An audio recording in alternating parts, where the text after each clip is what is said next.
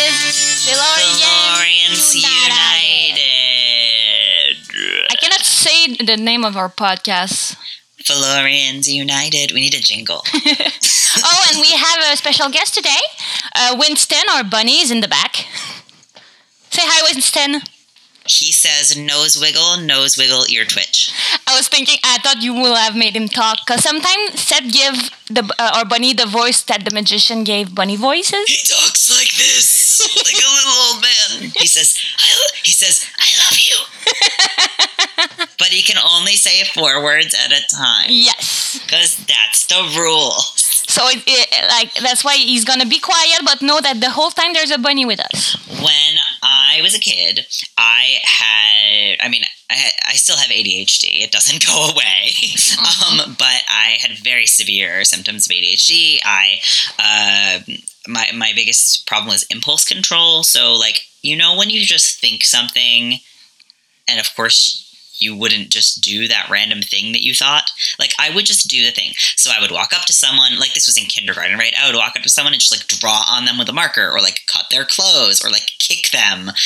Any weird thought that came into my head, I would just do it because I had no impulse control because of my ADHD. And then, I started medication and it got a little bit better, but I still had some issues with impulse control. And one of the things that I used to like to do when I was in elementary school was I would say, whether or not I actually had to go to the bathroom, sometimes I would just say I had to go to the bathroom so that I could get out of class. But there would be in the halls, they would have those sort of, in our school at least, they had strips of push board, of pin. Push pins in so that they could hang up work that kids did or things like that. And I would find a push pin that wasn't being used and I would take it. And I would go to the bathroom and I would carve out designs in the paint of the bathroom stalls. I would draw on the walls. You were one of the kids that were vandalizing. Yes, I was. Yes, I absolutely was vandalizing the walls. And it started out small. I started out by drawing a box, a 3-dimensional box. I remember this. And I would work on it every time I went to the bathroom. I'd take a push pin and I would go and instead of drawing on the walls like a normal kid, I was chipping away at the paint, which was much harder. And more destructive? Yes. And so it was the walls of the stall itself, not the wall of the bathroom. Let's go. So anyway, and I was smart. I was a smart vandal because I thought, I was drawing hearts, such and such love, and such. At one point I did this, and I drew it of 2 other people in my class, and then I thought, well, someone's going to suspect me, so I drew one of me and someone else. And then I was like, why would I put my own name on there if I was vandalizing? And that was my it worked. It was a great cover. It was a smart little vandal. So anyway, all of this to say that and I would do kind of mischievous things like that when I was a kid. And then one day, I don't know why, this was in 5th grade going into middle school. So I was about, for your frame of reference or people who aren't in the U.S. school system, I was maybe about 11. And all of a sudden, I just had this immense guilt about having drawn on the walls. I felt so bad that I told my mom. I was like, I did this thing and I feel really, whatever. I didn't even go to that school anymore, but I was just like, ugh. And after that, I don't know why, but out of all of the things that I did, and I did some shady things to people. I literally found a journal entry that was remember when I was in elementary school, we made fun of Virginia today. It was a lot of fun. I was a really shitty kid. Yeah, I was a really shitty kid because I wanted attention, and as someone with ADHD, even negative attention was attention. So I would do things to get attention for various reasons, but this is now becoming a therapy session. But anyway, so all this to say that for some reason I don't know why it was that thing. It wasn't even a thing that harmed anyone really, but I felt so guilty and so bad about having done that. That after that, I really just changed my act. In middle school, I really shaped up and stopped doing shit like that. And my grades got a lot better. And I don't know why that was the thing that struck the fear of God into me. But I felt really bad and really guilty about having done that. And it really made me kind of turn my life around. And I still to this day don't know why. But that's sort of the first story that comes to mind when I think about guilt, is that's a time where I felt immensely guilty for something.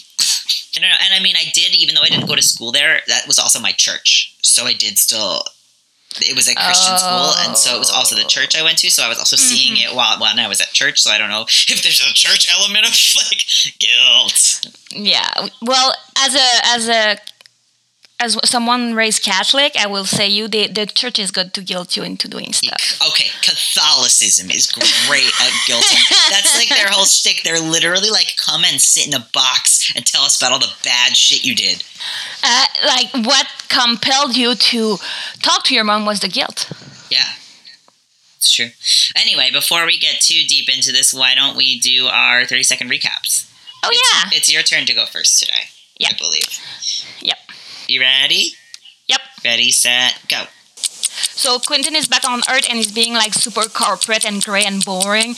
And he meet Emily Greenstein, whatever. And we learned that she was fucking with Mayakovsky, and that's why everything happened. And they fucked with Mayakovsky's face and Alice's face. It's really weird. Anyway, Penny's trying to get back with his hand, and Mayakovsky fuck him up. And I don't remember what happened with Margot and Elio. So Elio.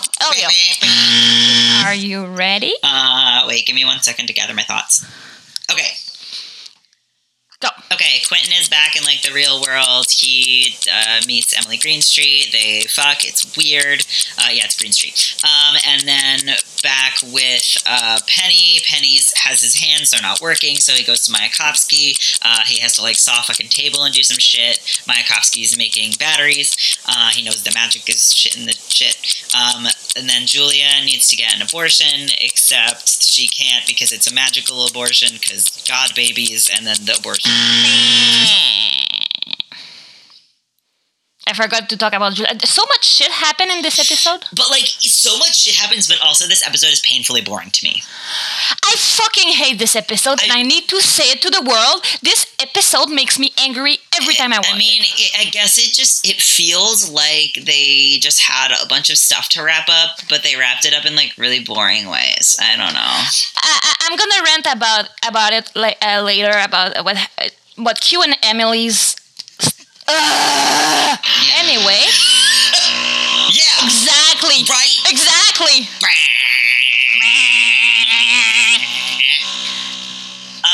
So by the way, this is just what I wake up to sometimes at 7 a.m. is these fucking construction noises, and then my landlord's trying to tell me that it doesn't affect my living. So that's cute. Bonus content. The bonus content is just going to be all of the construction noises. Yeah. Okay. So who do you want to start with? I look at definitions. Okay. And the first is violating the law. Mm-hmm. Like you're guilty of a crime, mm-hmm. or deserving a blame for offenses. Like this idea of feeling that you deserve the blame is kind of interesting because sometimes you feel guilty for a thing you didn't do. Well, see, I like this definition here. Guilt is defined as a deep feeling of remorse for an act which may or may not have occurred in the past. Oh. Like, because I feel like you can feel guilty for things that, like, didn't... It's, like, your perception of the way that things happened, yeah. Right? Like, so you could not have even done a thing... You know what I mean? Yeah, Does that make any sense? Yeah. I would like to talk with... Who do you want to start with? Penny. Let's finish with Quentin and Emily, because I have a shit ton of things to say. Okay, you want to talk about Penny. Okay. Let's talk about Penny. First, Penny is like angry and like about his hand and like blah blah blah, but he's angry because I think part of him feels guilty. About what? That it is his own fault that his end got cursed, and I think like this guy have problem managing his emotions, but in no anger, and it's easy to transfer guilt to anger. So I think that's why like he's so like snappy with the Fog at the beginning. Is like, you got here in bad, blah blah blah blah blah blah blah blah, you know. But like that's he's angry at Fog, but in fact he's angry at himself because he fucked up. I actually don't have anything to say about Penny in this episode as far as guilt. I also say that. Go ahead. No, it's okay. I was just like trying to think, but I really didn't have anything around him about guilt. I'm gonna tell you what I have and answer. Let's have a Yeah. Mayakovsky guilt Penny into doing his bidding. Saying like you're gonna have to work for me and blah blah blah, and like Penny does all his shit, and like Mayakovsky kind of he used guilt into because he know that's how Penny's gonna work, because telling him what to do will not work. You know? I don't know I don't know if it's so much guilt as just like manipulating, like he's holding him hostage. He's just like, well, you've got to do this thing or I'm not going to help you. I don't know that that's necessarily guilt. Yeah. Like he's not that's true. You know what I mean? It's not like, oh, sorry. It's not like he is like, oh, I'm making you feel like you need to, like you owe me one, or I'm making, you know what I mean? Like, I don't think that he's guilting him into it. I feel like he's just kind of holding him hostage to like, you have to do it or I'm not going to help you. That's true. And also, Mayakovsky, we like that's how we learn like that he slept with Emily, and that's why he's stuck in Breakbill cell. That like he cannot leave, and that's why he drinks. But Mayakovsky, like you say, oh, I fuck a lot of students, and I fucked the wrong one. Yeah. But we know he loves Emily because the moment he's gonna get out in season 3, he's gonna go marry her. So I feel guilty for what happened. And that's why you drink. Yeah, I wrote... It's to forget. See, I wrote, like, does he feel guilty? Because it feels, at least from what we know in this episode without the outside context of the future, it feels like he feels guilty because he got caught. It doesn't feel, in this episode, in the context of this episode, it doesn't feel like he feels guilty because he hurt her. It feels like he is guilty because he got caught. He was like, I fucked a lot of students, and then I accidentally fucked the one that got me screwed over. Yeah, but that's the thing. Like you think, oh, that's because he got caught, but like the first thing he does when he get out of his bound is to go see Emily and marry her. Yeah, but I wonder, maybe that's thinking that happens between now and then. Doesn't mean that he feels that way now. You know what I mean? And maybe he married her out of guilt. Yeah, like we don't even know. Yeah.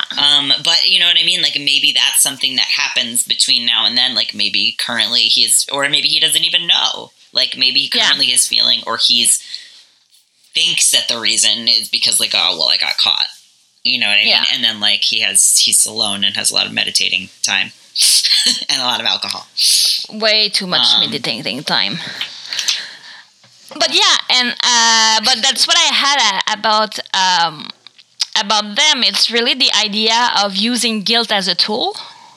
You know, and I don't know where to go with that. Is just no. I actually also had I wrote guilt as a tool for if we switch to Julia real quick. Is that okay? Yeah, no, let's go. I was done with it. So let's go with Julia. I actually had a note about. I literally wrote guilt as a tool. When Julia guilts the doctor into taking her sooner, she's like. You know, like she essentially, like, you know, leads her to believe that it was like she's a victim of abuse, which is true. But like the doctor sort of said that, and she just sort of rolled with it and was like, I need you to take me sooner. And then the doctor like did. But that idea that like guilt in a way, like guilting someone into doing something is not always a bad thing. Yeah. Well, like using it. I mean, although as someone who patiently waits their turn in the fucking medical system, I would be pissed off to find that out, right? Yeah, but like, okay, Seth cut his finger like pretty bad this week, and like you were the first to one of the first to go in the morning. Well, because it was an emergency as opposed to other people. That's different. Well, maybe for like Julia, as of right now, see her abortion as but the doctors say like nobody's is untouchable or above the law, and Julia laughed. So maybe the doctor knows, like she understands that powerful white men can fuck your life up. Yes, but how many other people waiting for abortions in that line of people might have had similar situations and maybe just didn't say it. They didn't feel the need to guilt the doctor into it, or they couldn't communicate that. You know what I mean? So like that to me got a little bit under my skin. As like, oh, I'm sorry, Julia, you think your situation, and I'm not saying it's a horrible situation. I can't imagine. Yeah. But like the idea, like your situation is so much worse than anyone. Like, that seems a little privileged to me. While we're talking about Julia and everything, like, it started with discovering that Julia's pregnant. But, like, it's not about guilt. I just want to mention it, how Katie is on top of things. Yeah. She go in like mama mode of like, I'm gonna take care of you. Don't worry. Like there's a. This is the first time we really. I know you want to do it. I know you want to do it in magic. It's not good. Believe me. Like I've been there. You know, like I've seen it. Like I'm really proud of Katie. Like that's. I agree that I feel it's the first time we see Katie. Yeah, that's what I'm saying. The first time that we see Katie in this mode for sure. Yeah, I think, but also like Katie the savior, Katie the helper. Well, I feel like usually she has this wall of like, whatever, like arms crossed. It's the arms crossed wall, which is interesting because that is body language of like, don't come near me, I'm not interested. Like it's a physical wall. Like I remember being in dance class in middle or high school. Like as I took dance instead of gym. We had that as an option, and I remember I was standing there with my arms crossed, and my teacher was like, that's body language that tells me that like you're not interested in what's happening in my class and you're not like receiving what's happening right now. And I was like, oh, you're right. I don't fucking care what's happening in your class right now. But you know what I mean? It's like a physical barrier. Yeah. Like usually Katie is in that kind of like, you know, one hip out, like arms crossed, like, and this is the time where she's very open. If you notice her body language, she's like, hey, like, and it, it doesn't necessarily have anything to do with guilt. But with human connection of I have experienced this thing and now I'm going to be here for you. And let's talk about it. Like Julia take her appointment and they talk about it. And the first thing they do is talk about the fact that they conjure Reynard. And Julia feels super guilty about it, as it was her fault only, and not a group decision. She says, I should have known better. She says it was, something about it being stupid. But also, in the beginning of the episode, I wrote, does Julia feel like this is her fault? And then I pointed an arrow to that afterwards. Because she does feel guilty, and I think like she doesn't understand. Like, Katie did that on her own volition. Richard did that on her own. Silver did that on her own volition. I think that this is survivor's guilt. Oh yeah! Oh, totally. Which happens. She's kind of got a double whammy because survivor's guilt is a serious thing, and also being a victim of something and then blaming yourself for what happened. I don't know if there's a word for that. There is, but I cannot find it right now. Yeah, but I think both of those things are she's having sort of a 2-for-1 deal here. Of both of the, where she's like blaming herself because something, but really, like, I'm kind of impressed that Katie isn't blaming herself, or we don't see Katie blaming herself for this because really it should have been Katie. Yeah. And Julia took the fall for her. And like you were saying last episode, like we really never see, like, she never holds that against Katie. No, because I think both of them understand that there was no good solution. Yeah. Yeah. And at one part in the episode, Julia says, I don't even know if it's Reynard or Richards. If she would have known it's Richards. We know later that it's Reynard because it's his motto. But like, if it had been Richards, I wonder if she would have had an abortion. But she doesn't. But the fact that she didn't know. She doesn't know, and she decides to have the abortion. That's true.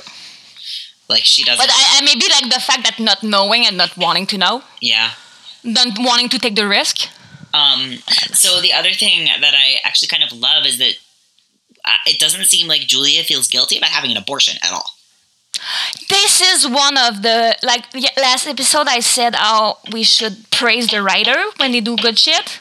This is one. This is how you treat abortion in TV. Yep. Like, Katie was like, dude, it's a bunch of cell. I had one. Don't feel guilty about that. I was stupid too. If you're not ready, that's fine. And I wouldn't even say I was stupid. I don't think it was, you know what I mean? No, but like it was, her not using a condom. And she's like, he said he couldn't get it up with a condom. I was stupid to believe him. She got guilted into not using protection. Exactly, but the fact that like she knows she should have used a condom, and like she learned from that mistake, but like she don't feel guilt. Katie doesn't talk about her abortion ever after, and Julia neither, because I think like there's a piece of this is the right thing to do for me, And I want to praise the writer for that because, like I said last time, let's praise also the good thing they do. And also, if you think about Katie, I mean, and this happened seemingly years ago that she got this abortion. Could you imagine if Katie had a child? She can't even take care of herself. She literally just got out of a drug den. Like, that was clearly the right choice for her. Oh, yeah. You know? Oh, yeah. And especially, she didn't want to be like her mom. Yeah. I feel it's part of it because, like Katie was the mom of the mom-daughter relationship at one point, you know? And we don't really see this because we don't have a lot of reaction afterwards. They're just like, there's a dead body. But after the doctor died, I'm sure Julia feels immensely guilty about that. Because that doctor, like, went out of her way to help her, and then it got her killed. Yeah, like maybe she even opened the thing earlier for her, you know, or something like that. Yeah. And this happened. And like, okay, let's go further. Her dying means other abortion not happening. Along the clinic it got. Yeah. You know, like, if you go further, there's one thing I'd like to talk that Julia said that sounds guilt for her, but I cannot wrap my... Okay.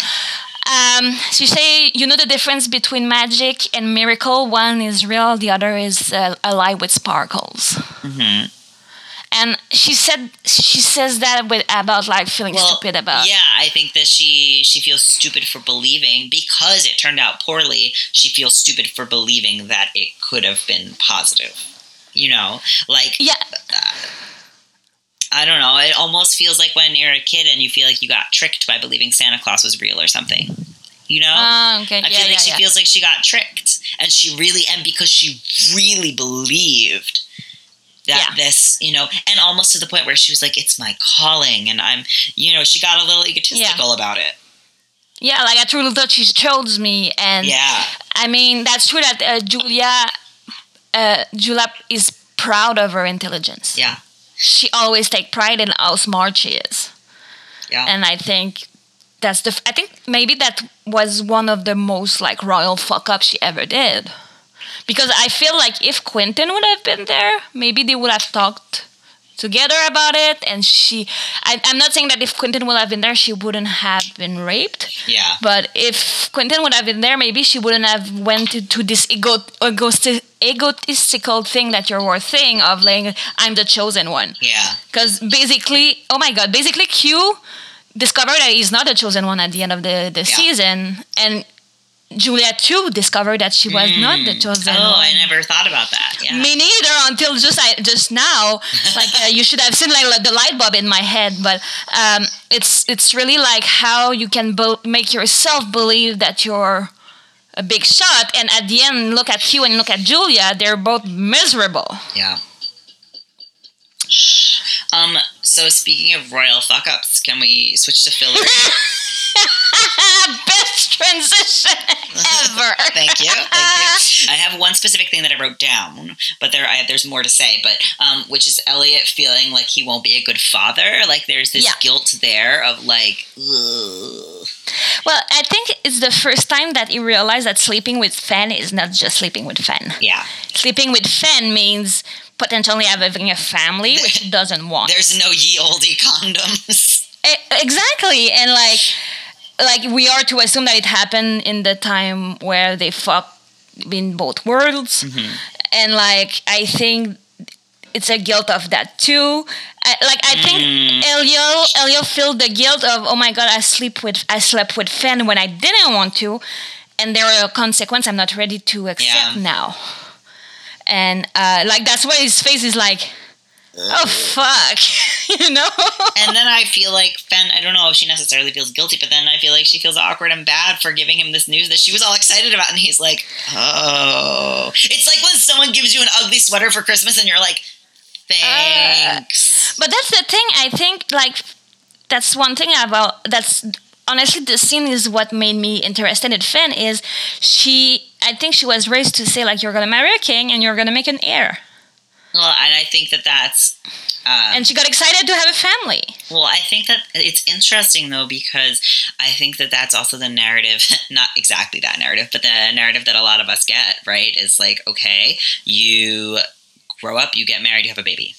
Like, that's it. You go to college, you get a house, you have a family. Yeah, and I think it's interesting because we recently had a conversation, semi-recently, where we were talking about, we both always imagined ourselves being parents because that was the narrative, and then we actually sat down and we were like, wait, do we want kids? And, like, the answer right now for us was no. No. I realized I'm overprotecting my bunny.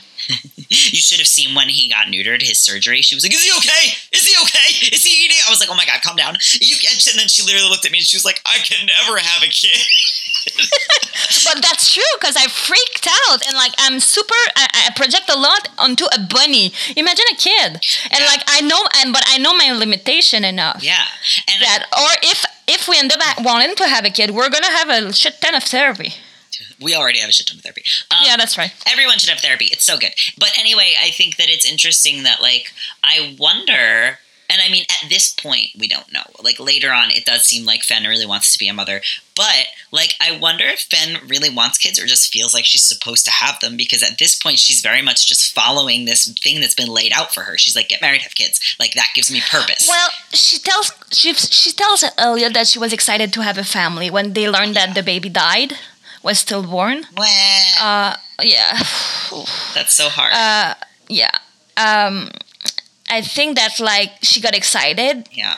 About the idea of okay, I'm gonna maybe my husband is not there, but I'm gonna have a kid of my own to take care of, and oh, Finn, I love you. Well, that's what, in a way, I feel like, and this is sort of going into later episodes, but it sort of feels like, not like people who have a baby to save a marriage, but almost like it's something that gives her purpose and a little more weight. It's well, I'm not just his wife anymore. And she says this to Baylor. She's like, I'm not just his wife now, I'm pregnant. Yeah, and Elliot announcing that she's pregnant. Yeah, everyone's has a weight even for Margot. Yeah, everyone's of the gasps. Exactly. But now she has more of a tie to them. You know what I mean? She's part of the group in a way, because now they've got a baby together. It's not just his random Felurian wife. And also, I think they're oh shit, we've got to take care of her. Yeah. But the question I wrote down, and I'm interested to have your opinion on that, is why didn't he tell Margot that she's pregnant? That's a great question. I don't know. Because he got about to be killed and blah blah blah, but he could have told her. I think maybe he was trying to find time to accept it. Because I think maybe he was in a little bit of denial, or didn't really want to accept it. Yeah, that makes sense.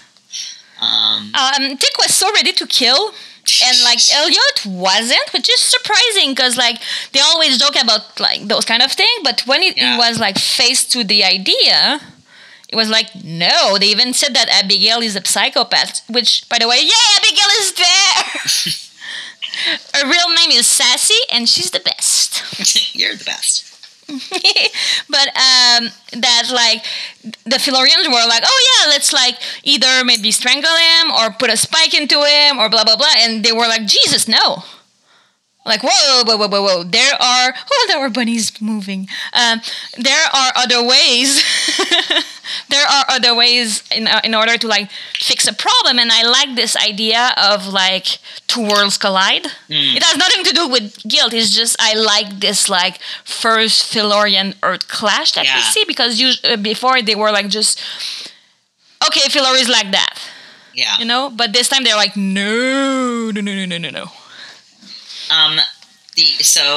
Do you have anything else to say about this, or can we switch to Quentin and Emily? I have some things to say too. Can we talk about the fact that Elliot needs Adderall? Does he really needs it, or is it to get stoned, you think? No, it's not to get... So you don't get stoned off Adderall. It helps you pay attention and stay awake. So he's saying that... Hi, I'm someone who takes Adderall. Prescribed. He's saying that, because they need to, study... They're studying the books, and he's grab some Adderall. Yeah, there's a bunny behind me. You should see Kat's face. But yeah, it's like a lot of people would take it in college to stay up and write essays or study, because for somebody who doesn't have ADHD or other things that Adderall is prescribed for, it's usually prescribed for ADHD. So for someone who does have ADHD, it's just going to balance that and help you be a normal functioning human who can pay attention to stuff. For someone who doesn't, it's going to give you an extra boost of being it's speed. you're like, you can Gotcha. stay awake and you can like focus on shit. Like I used to, Yeah, I used to date a guy who would take it and then like stay up all night playing video games. Oh my god. Yeah, That's- he wasn't the best that I dated. Not my high best moment. Look at our gay son. Look at our gay son. He's gay now? Yeah, he's on my rainbow blanket. See? Oh, okay. Well, he's queer. Let's not put a label on him. That's a gay blanket. Well, it's the LGBT flag. No, but it's really gay. It's really the We'll gay. ask him It's later. really the gay pride flag. Anyway. Okay. But also, I like them studying is surprising.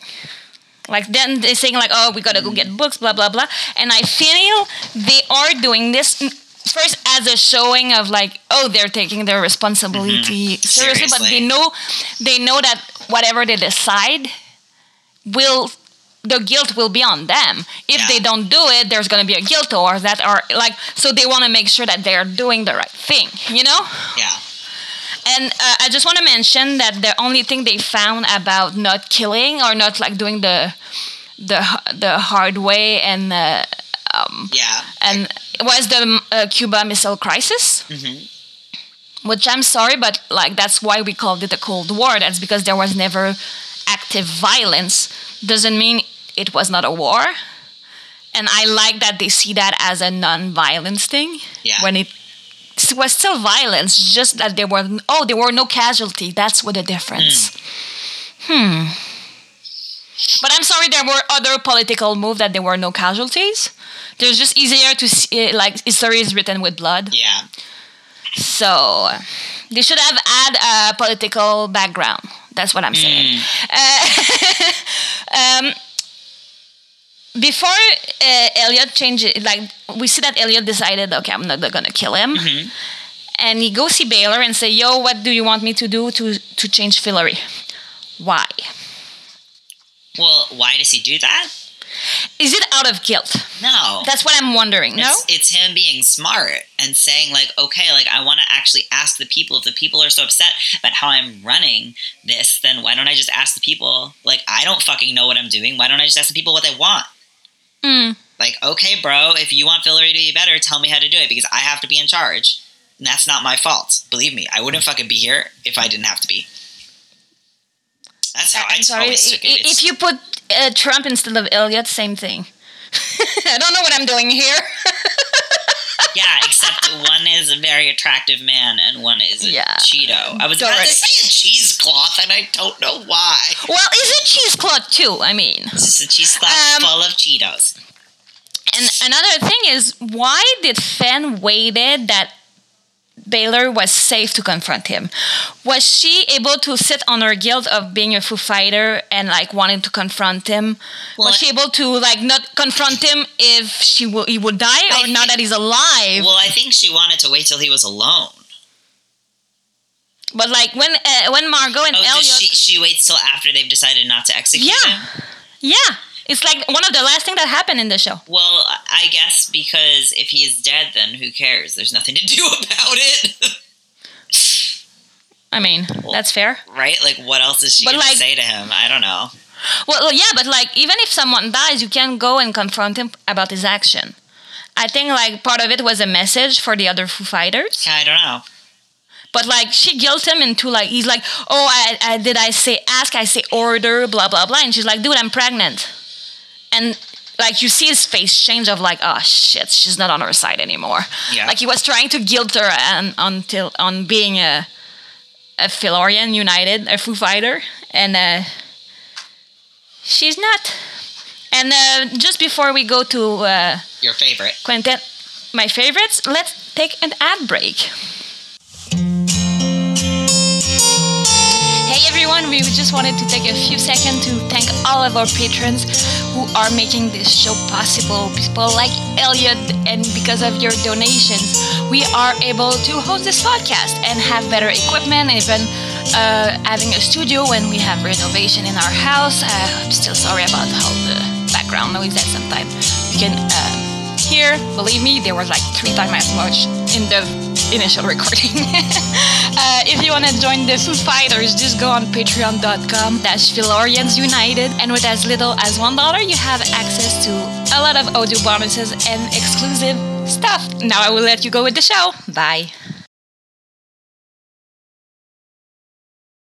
Okay, Emily and Quentin. Bow. Okay, so I just want to say, I think the most important and first thing is that nobody feels guilty about masturbating at this office. I wrote the same thing.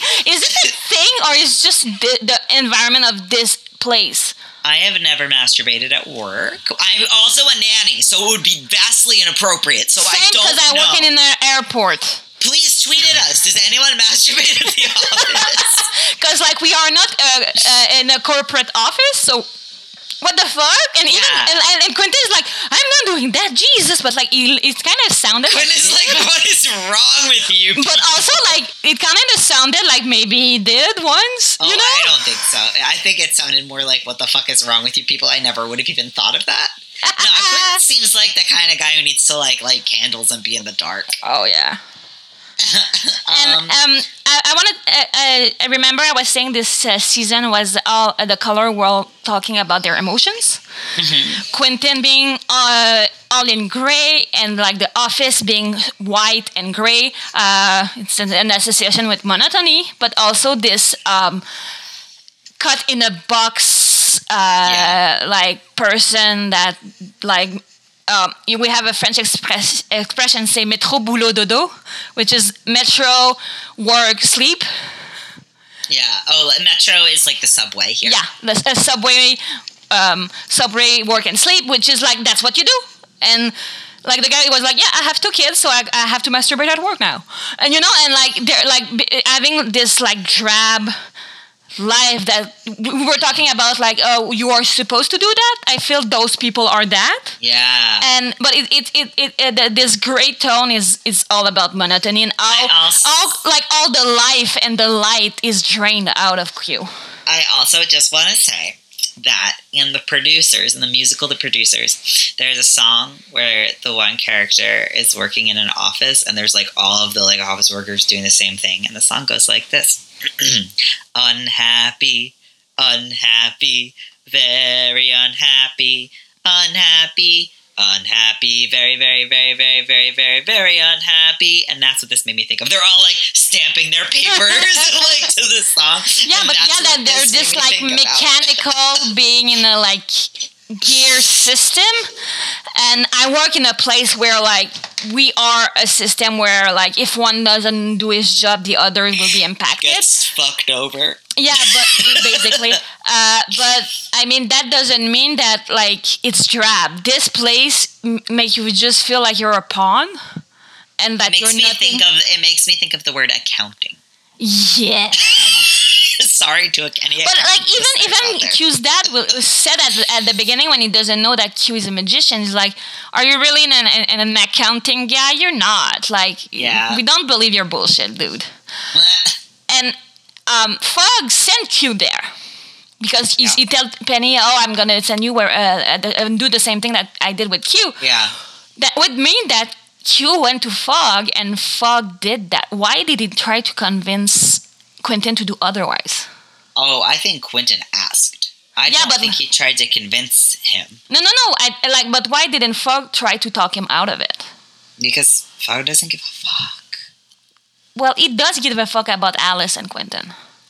But I think he thinks, he's like, well, if that's what you want to do, then that's what you want to do. And, like, you already fucked shit up enough. Like, I'm not going to convince you to stay in magic and fuck up more shit.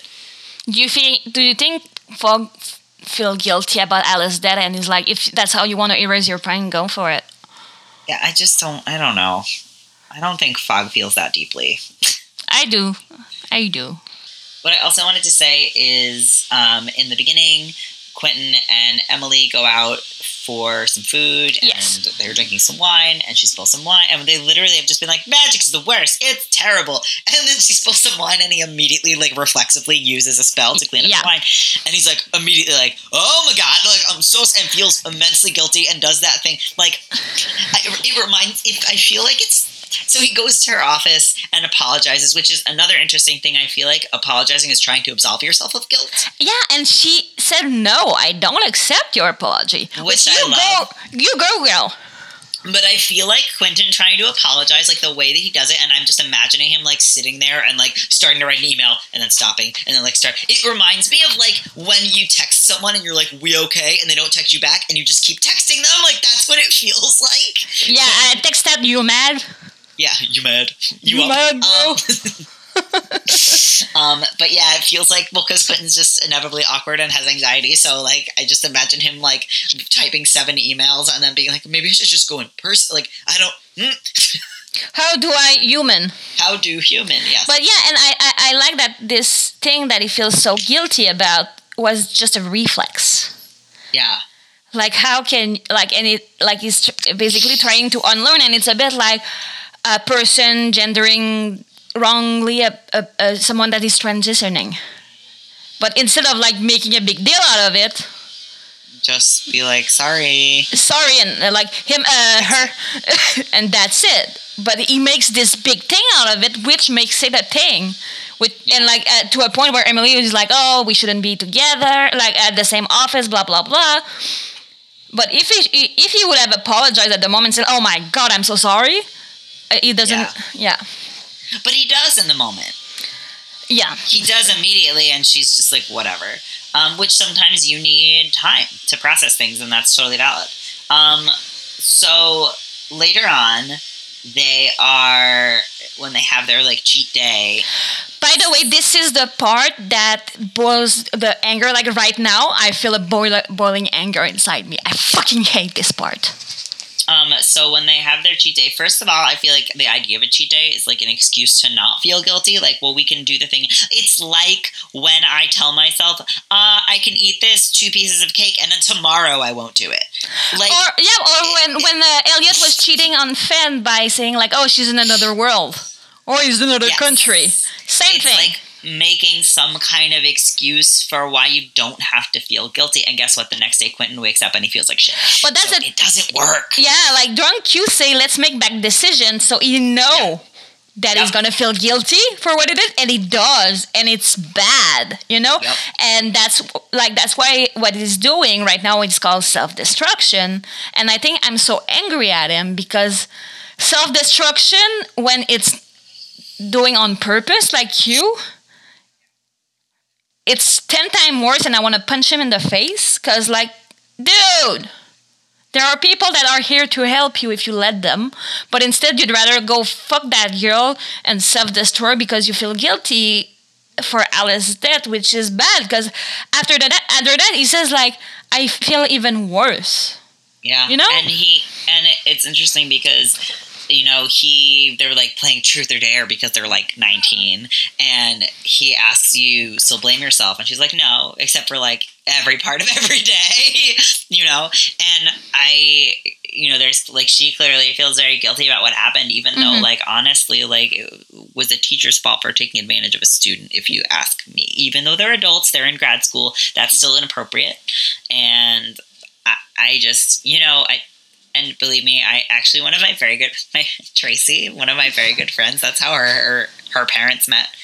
Her Student. Mom was her dad's teacher. Oh, that's hot. Like in college. I don't know if it was grad school, right? So like, it's very nuanced because it's different. Like you're of age, but it's still like, I mean, he's much older than her. And again, like, I don't want to be ageist. So like, there's a lot of like, but it's just, I don't know. That feels like a teacher. But he made her feel that she's not pretty enough. That's why he made her feel that she's not pretty enough, and that's why. Did he make her feel that way, or did she? She just has an insecurity. I always interpreted it as she always had an insecurity about being not pretty, and when he was like, "Sorry, I want to be with my wife, whatever, or whoever," she was like, "Oh, it's because I'm not beautiful enough." Like that triggered that insecurity for her. That I don't think he was like, "You're not pretty enough. I don't want to be with you. Bye." Okay, yeah, that makes sense. I like that. Q when he wakes up and feel bad, and she's like, "Oh, we can continue, blah blah blah," and he's like, "We cannot cheat every day." I know, I can't eat a piece of cake every day, Catherine. Okay, even if you do, this is about me. but the fact that like through his guilt, he realized what he did wrong. And like Q won't have another cheat day like that. Also, at the end, he said, I don't want to use magic like that. And it's not the first time Q talk about the use of magic and how you want to use it. And I find it interesting that he has this idea of like how he want to use magic. And I think Q had this idea of what magic should and shouldn't be from reading Fillory and further, and from being in a world where you have power. Because like I know that I have been there with Harry Potter, where like I had this question of like, okay, will I use the Cruciatus, blah, blah, blah, because I'm so in deep in that fandom. So I think Quentin and his idea of how he want to use magic or not is the same with how he saw himself in Fillory use magic. The last thing that I have written down, at least, is just about Quentin feeling guilty about Alice and feeling like it's his fault, and there's a lot of that happening throughout this. I think this is the episode. Honestly, I will say that for the first time in this episode, I actually teared up when he sees her, and it's just like, it's just so good to see you. Like, that's all he wants is just like... I started crying. It was very touching. Like, Jason does such a fucking good job for that scene, because like you see his heart break, you know, like it's not just like they're actors. Yeah, but like Jason when there, you know, he's good with his face. He has puppy eyes. All of them, but that's what I mean. Like all of them are in this show are really good. Hale especially too, in that scene where Mike dies, that always breaks me. Like his God. Like the way that he just breaks, I'm like, oh. Yeah, I think every character has a scene I'm like, yeah. Do you have anything else? No, it's time for Lectio Divina. Great. So Lectio Divina is a monastic practice. We are not monks, but we're going to do it. We're going to do our little version of it. Mm-hmm. So basically it happens in 4 steps. The first step is that we're going to pick a quote from the script of this episode. And we're going to talk about like what's actually happening in this part of the show right now. The second step is that we're going to think about what stories it might remind us of, just like other stories from other things. The third step is what does it remind us of in our own lives? And the fourth step is what do we feel called to do? So we're going to do that now. Kat, if you would please read our sentence. That's the sentence that Seth chose for... Yeah, Kat was like, pick one. So I just scrolled down and picked the first one. But honestly, that's what I do most of the time. And this one, no, that's not true. Last episode, I had the sentence popped into me. But like usually, I just scroll and look, and if one comes to me, I'm like, okay. Yeah. And I think that's what Lectio should be, because we're looking at the text, and whatever it is, we should find a meaning out of it. Well, it's the idea that anything can have meaning and anything can be sacred, and I think the idea that I think that's part of the idea of the podcast, right? Is that this show can have so much more. You know, it can have a lot of meaning to us as people. Yeah. See, the construction agrees.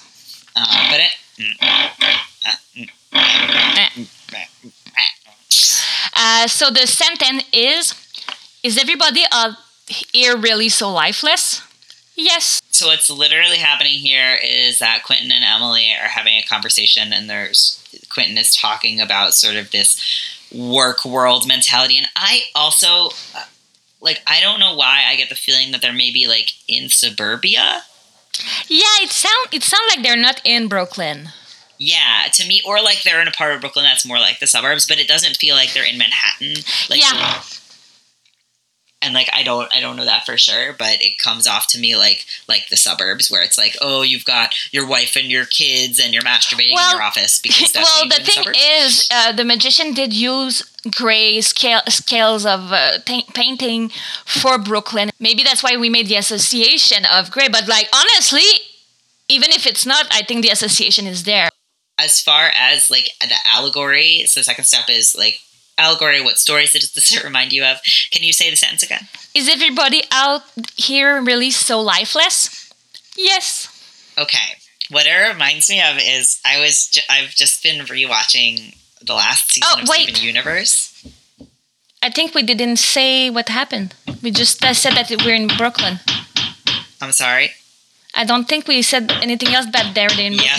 Yes, I did. Okay. I believe think so. I'll repeat it just in case. Okay. So I think they're kind of like in suburbia, whatever. Basically, they're having lunch and they're just talking about how kind of drab it is there. Perfect. They're on their lunch break. So as far as the second step goes, it's what kind of stories or things does it make us think of? Kat, can you say the sentence again? Is everybody out here so lifeless? Yes.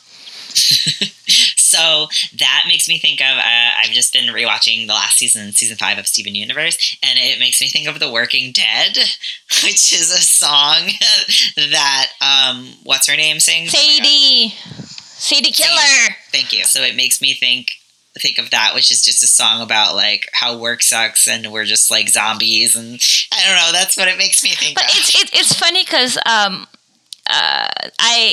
once had to do this like 12-hour shift that was crazy, and at one point I was alone and I blasted this song as like I need my anger to go somewhere. So show notes. Show notes. Yeah, we're gonna make it in the show notes because it's a really, really good song. Can it? Oh, I was gonna. Man, can we just ask Rebecca Sugar if we can have the license and put it at the end of the episode? Well, we can. There's always fair use, so we're gonna play a little extract here. Really ought to be in mourning, but I've got another shift this morning. Every day feels like it's never ending. What's the point of all this time I'm spending here at this dead-end job? Oh, we are the working dead, and we lurch for minimum wage, but I'd really rather be eating your brain. Look at you, you seem so bright. There you go. Yay, fair use. What about you? Does it make you think of any stories? Everybody out here so lifeless. Yes. It makes me think of a storyline that nobody will ever relate in the podcast because it's a Quebecois thing. My sister used to work for, she was the administrative assistant of the president of a circus. And they had this show where basically it was a guy that was in gray doing like this boring job, and to escape this reality went into a fantasy land, which was the circus, basically, and all the acrobatic we do. But it made me think of this show and how people use their creativity in order to escape the monotony of life.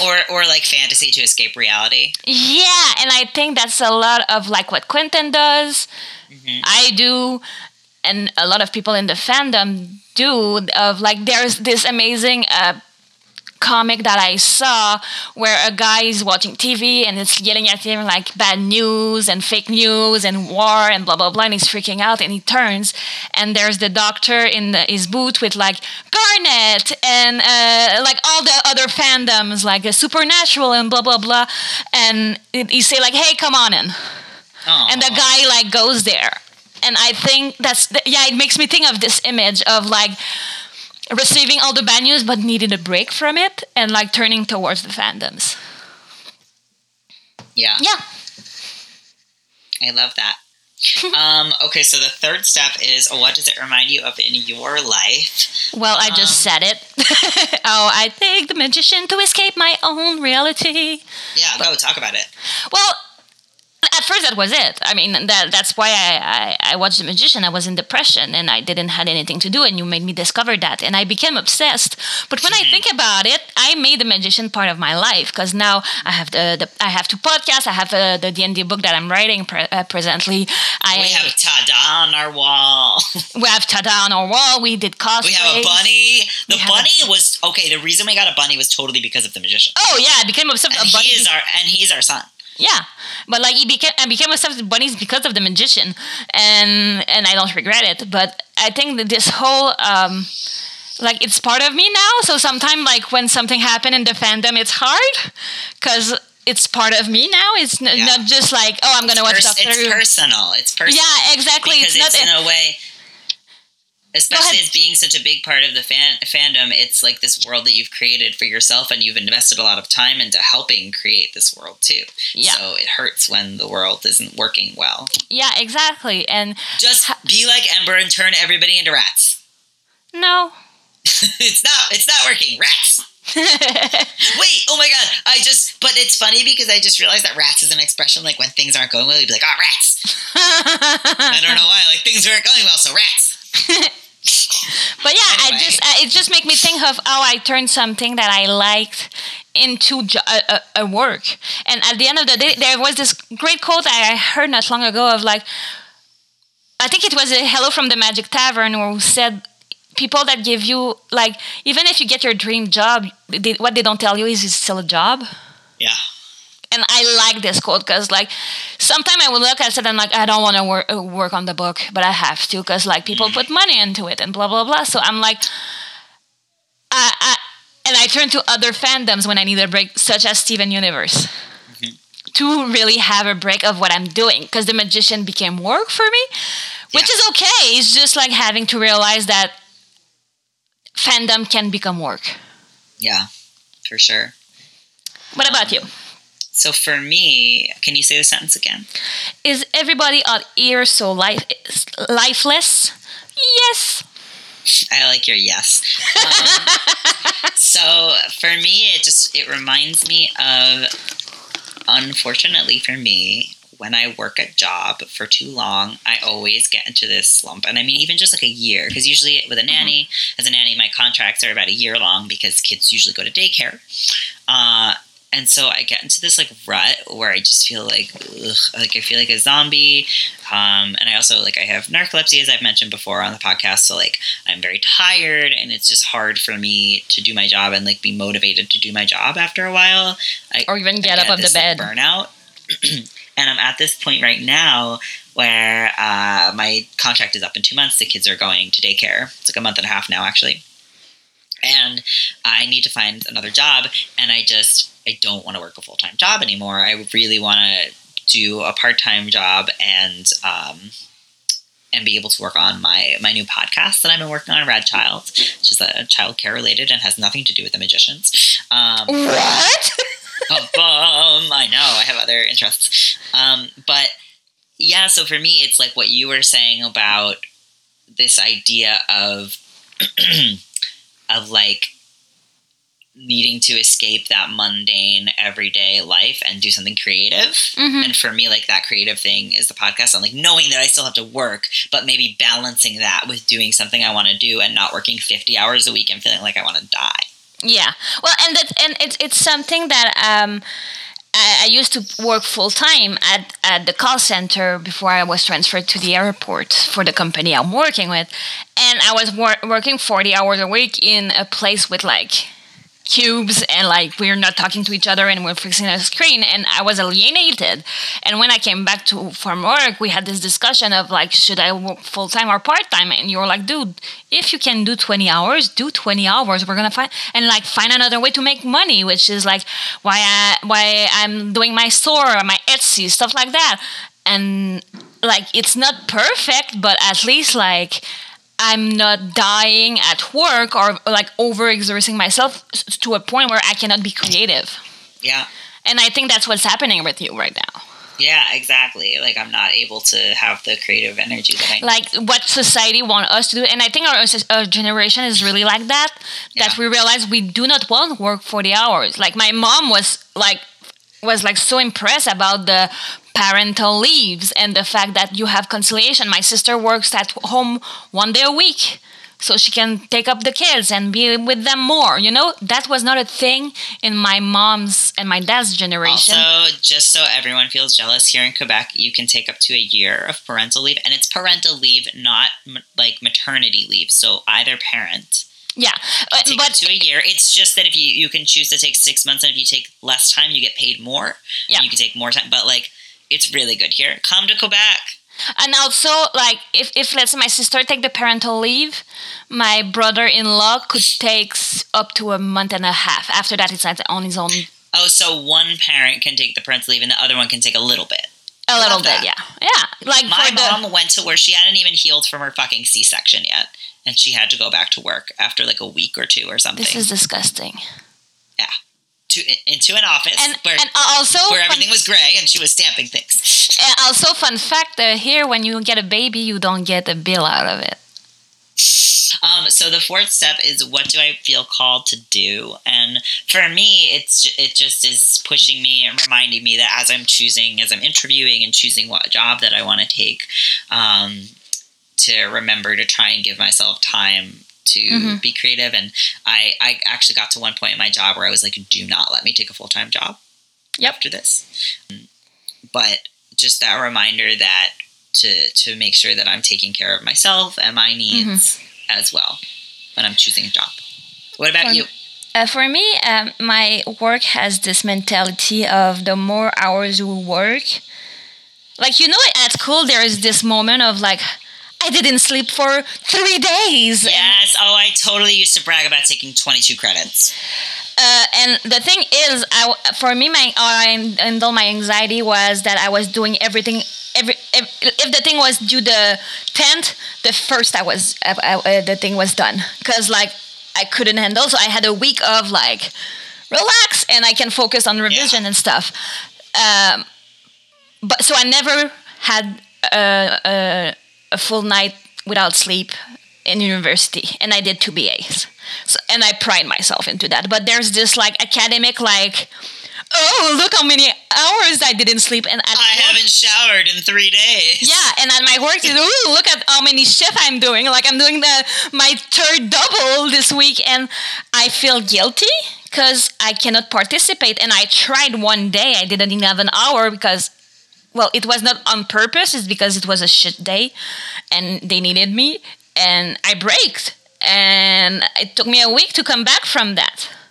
So, like, instead of, like, trying to do, like, everyone and breaking myself and not being able to work on the long run, like, going my pace and reminding myself that it's okay if I cannot do more than that. And it's not because society tells me that I should be like that I have to be.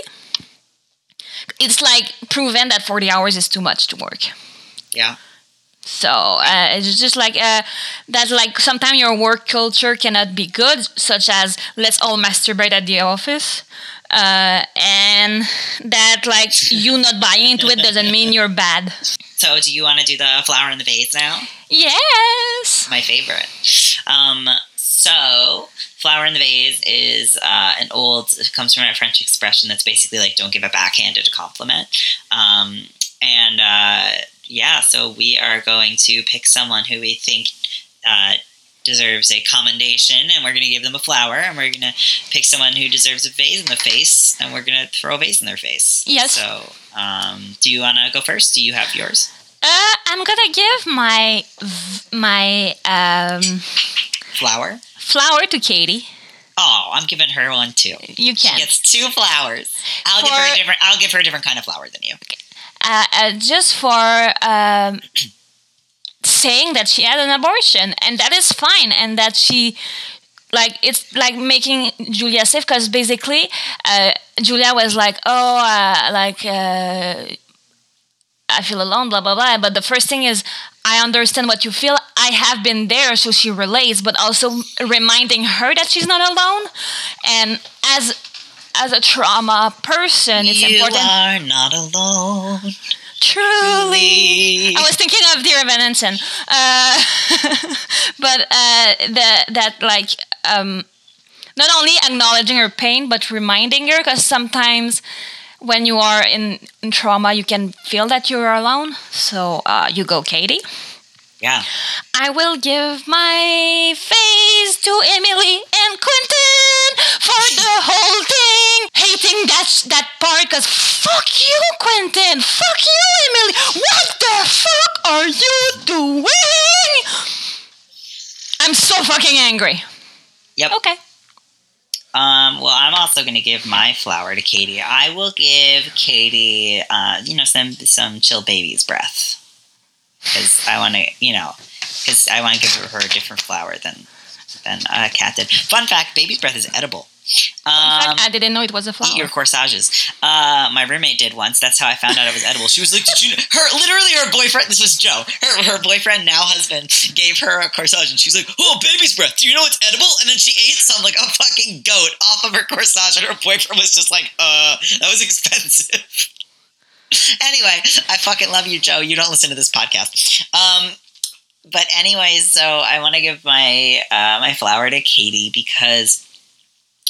For similar reasons, but just, like, for really stepping up and being a good fucking friend and, like, being vulnerable and, like, stepping into parent mode. Like, you know, when you just need to be, like, shift modes? Yep. Like, she just was able to, like, switch and just be like, hey, this is what you need right now. I'm going to be there for you.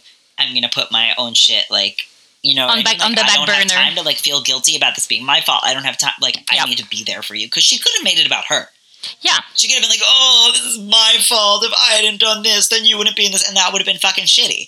Yeah. And so I just, flowers to Katie. I'm going to give my vase to... this is good. Quentin and Emily. No, shh.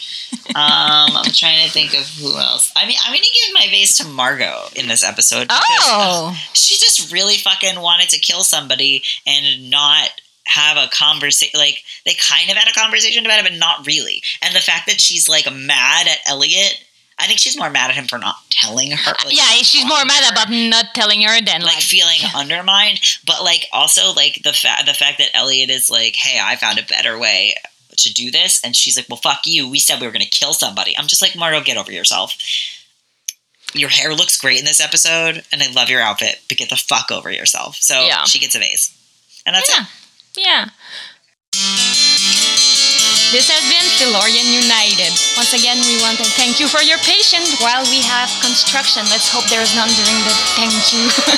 We want to thank Harry Potter and their sacred text, as well as Spirit Podcast for being our inspirations and mentor. Big thank you to Vanessa Zoltan for her teaching of Lectio Divina.